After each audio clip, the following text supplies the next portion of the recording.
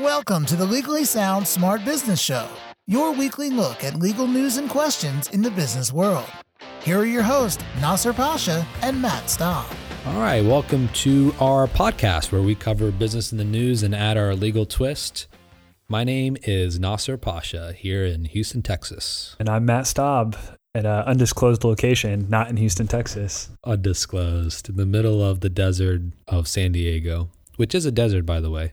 You know, it has been pretty warm. Today was pretty warm. There's rumors there was going to be some more rain, which it rained a couple weekends ago. It's pretty rare, but yeah, it's never really happens. By the way, I think we should start a tradition every Monday episode. Let's talk about the weather for 5 minutes before we start. It always is. You mentioned something, and I'm just staring out the window as I'm talking, and usually noticing what the weather's like as I'm recording. So it's just kind of how it happens. Well, my wife's there right now enjoying the weather, so. Oh, is she? Hello to her.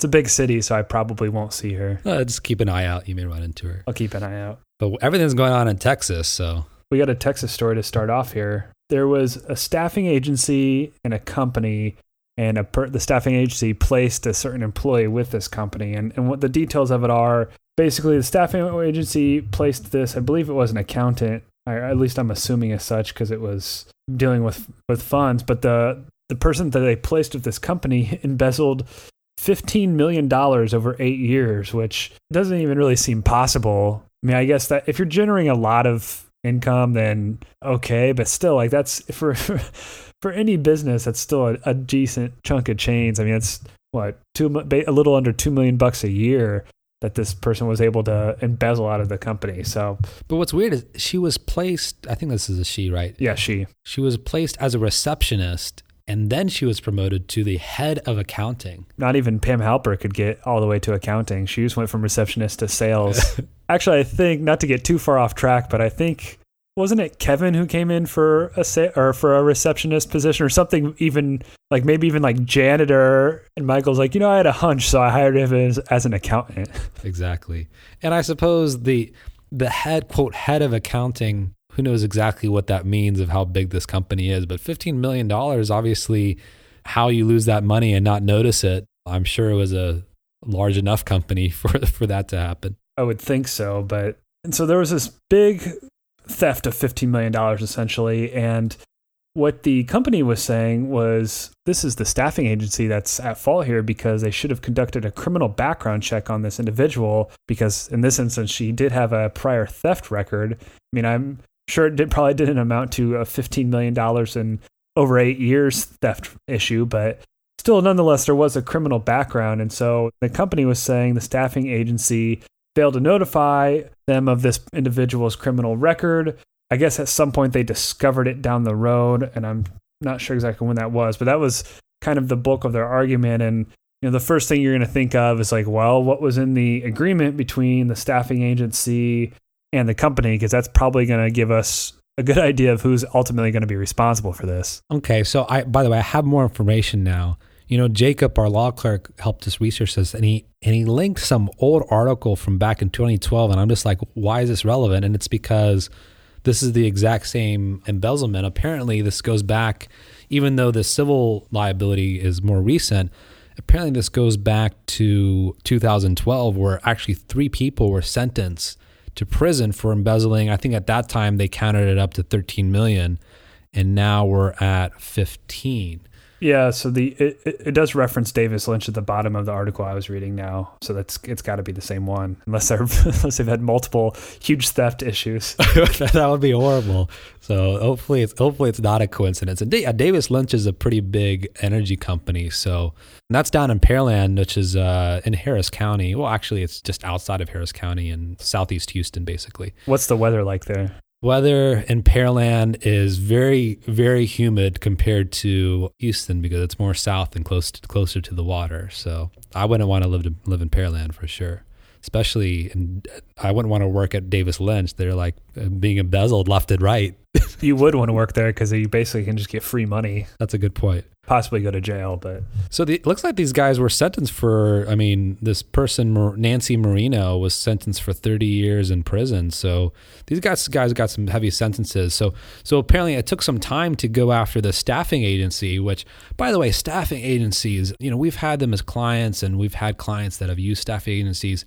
It is just a legal mess in the sense that a lot of companies, especially companies like this oil and gas company, they use staffing agencies really to kind of get around, I don't want to call them loopholes, but basically the big advantage of a staffing agency is usually, and this is not always the case, but usually the employer is the staffing agency, and you're hiring the staffing agency to provide services, and that employee will come to your office and basically act as an employee, but they're not really. But the problem is that the liability from the employer's perspective, I should say the businesses or business client of the staffing agency, can be held responsible as a co-employer. It happened with Microsoft in California about 5 or 6 years ago, where they had the same kind of setup, but these so-called non-employees ended up suing and being considered what are called common law employees. And, that's kind of a strange term for most people, but this can actually happen. It's a whole mess. So it's not surprising to see that this company going after the staffing agency, but I don't know. What do you think? I think the court held the right decision. As far as liability for embezzlement. Yeah. So right now it's gone through 2 stages. The initial trial court decision held that the staffing agency did nothing wrong. And when you look at the facts behind it, it makes sense. I'll just detail a couple of these. The contract itself did not require the staffing agency to conduct a criminal background check. Okay. The staffing agency did not owe the company a fiduciary duty in placing employees because their contract specifically stated the staffing agency was an independent contractor. I think you just touched a little bit on that. And then these last 2, which are important when we get to the Court of Appeals. Basically, the trial court found the staffing agency was not negligent, both in supervising the employee because the contract excluded accounting from the list of departments. Remember that she went from receptionist. She was initially hired as a receptionist and not accountant. And then not negligent in hiring or retaining the employee without a background check because it was not foreseeable the employee would engage in embezzlement as a receptionist. Like I said, the position she was originally placed. So all that, that makes sense. And, when you think about it from that standpoint, it's like, well, yeah, they hired her as a receptionist. The only thing I would want to know is when the staffing agency did find out she had a criminal background, because I think that's going to play into it as well. But let me just get into the Court of Appeals decision. So they found the same thing, but it found that the staffing agency could be liable for negligent retention, i.e. for continuing to employ the employee after it had found out about her criminal record and after it found out that the company had placed her in the accounting department and failed to notify the company of this background. So that's the claim that's still outstanding, and the jury is going to decide whether this is what they're going to look into. It was foreseeable that an employee with a theft record would embezzle money when placed in the accounting department. And that, I think, is foreseeable. That's directly handling funds. We'll see how they come out on that, but it's going to depend on a couple things in terms of when they became aware of it, how much the staffing agency, I guess, knew. And what's interesting about that kind of ruling is that a staffing agency could literally have in their contract that, okay, we don't do a background check, so it's your responsibility to have certain security protocols, et cetera, to make sure that you're not embezzled against. I wouldn't say it in like that, but my point is if they said some kind of disclaimer to that effect, even if they knew she had a criminal background and she was placed in the accounting department, that kind of contractual language could protect them in that respect. So the court mentions, and I think even the article that talks about this mentions things that you can do when you're dealing with these kind of staffing agencies. But like I said, these staffing agencies, there's just so many legal issues, both from an employer perspective as the client, but also from the staffing agencies from an employer perspective. There's always misclassification issues. There's issues when it comes to wage and hour laws. And very seldom do I see a completely clean kind of relationship when it comes to this without any issues. Both from large to small, it's just a very highly contested issue. But by the way, we keep saying head of accounting. This criminal case back in 2012, it actually says she went from, this is Nancy Marino, by the way, she went from receptionist all the way to chief financial officer of actually becoming an officer of the business. So that's according to the criminal case, apparently. So they were going through some kind of internal audit, and they couldn't locate a copy machine that was purchased and maintained with company funds. And apparently this copy machine ended up being at the business of, I think, the son of Marino, at some business.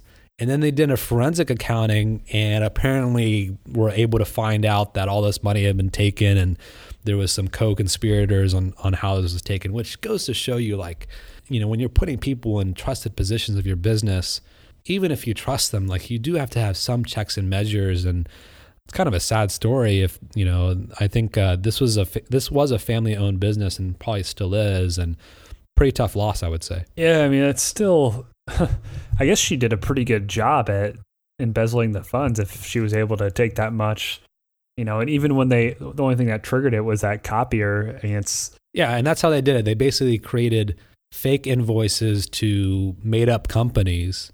And that's the problem when you have three people in your business that are in trusted sources, because you could have like a CFO and then a comptroller or someone else that is, you know, someone separate than the CFO to actually write checks.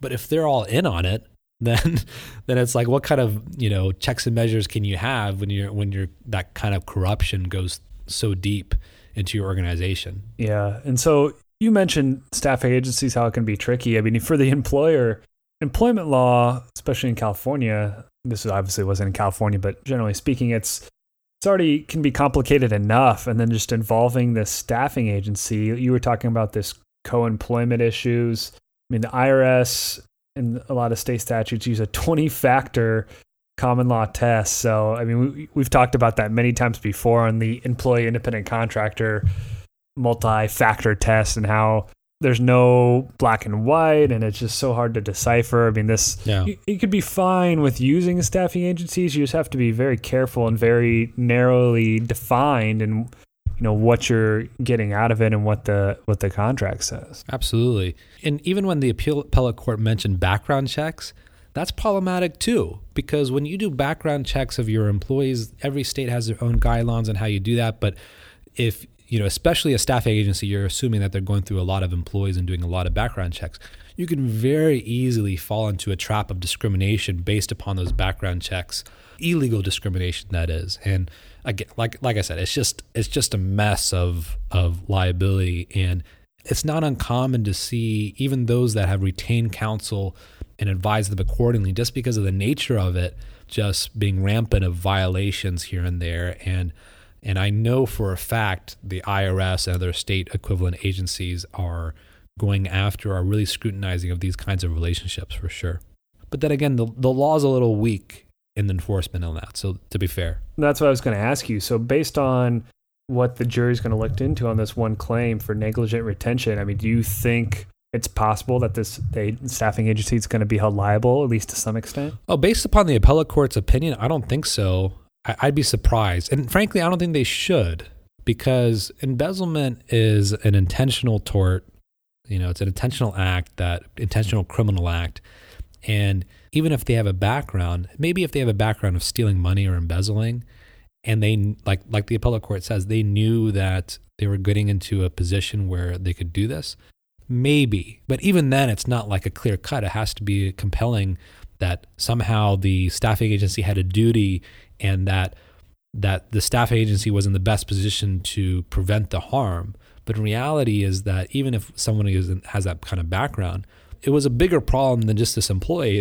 They had two other co-conspirators to actually go through this. And by the way, even in the criminal article from 2012, it says 3 of 6 people were charged. And so there's an indication, or you can gather from that, there might have been more people involved, and perhaps they didn't have enough against them, or maybe they didn't have anything to do with it. But this seems very unique. Yeah, I mean, and there's no mention that the other people were hired by the same staffing agency, so I would assume that they weren't. And I mean, unless the staffing agency is like, they just hire criminals and that's it. That's possible, and all 3 were placed in that position. It might be one of those kind of staffing agencies. Maybe you'll get selected for that jury. Too much knowledge of the case, but... Well, jury duty seems to be strict out here. Matt, you and I found out Los Angeles County is strict too, because in San Diego, I'm not advising this for those listening, but if you don't show up, they just stop sending you requests. But I showed up when I was called in San Diego. You have too, right? We talked about this. The last time I was called in San Diego, it was the first day that you could be called for the year. So it was like January 2nd or something. And yeah, I'm trying to think what year that was. Maybe 2011, 2012. I forget, but it's, I showed up, we sat there for a bunch of hours. They gave us like a 2-hour lunch. And then we came back for, I think, 45 minutes, and they called names throughout the time, and then they let everyone else go. So I didn't even really have an opportunity I guess I could have not showed up like you suggested, but I didn't suggest that. I don't think I did. Don't get me in trouble. The nice thing was at the time I was living very close to where it was. And I worked close. So, I mean, it wasn't, despite the fact of not being able to, be in an office, but, I at least could walk home for the lunch. Mine was so easy. I was there for like an hour or two and, sitting in that waiting room, and I just went to the clerk and I'm like, this is what I'm going to tell the judge of the reasons why I can't go. And she just told me to leave. I later found out that it wasn't a clerk. It was just some random person that I was talking to. Well, I think that's our episode. I think so. Our Texas only episode for once. All right. Thanks for joining us. Keep it sound, keep it smart. This has been the Legally Sound Smart Business Show with your hosts, Nasser Pasha and Matt Staub. The Legally Sound Smart Business Show is your weekly look at legal news and questions in the business world. Legally Sound Smart Business is a podcast that is intended but not promised or guaranteed to be current, complete, or up to date, and should in no way be taken as an indication of future results. No attorney-client relationship is created by listening or submitting questions to the podcast. The podcast does not constitute legal advice, but rather is offered only for general informational and educational purposes. You should not act or rely on any information in the podcast without first seeking the advice of an attorney. The opinions expressed in the podcast reflect the views of those individuals and do not necessarily represent the views of any other individual or business. For more information about the Legally Sound Smart Business Show, visit LegallySoundSmartBusiness.com.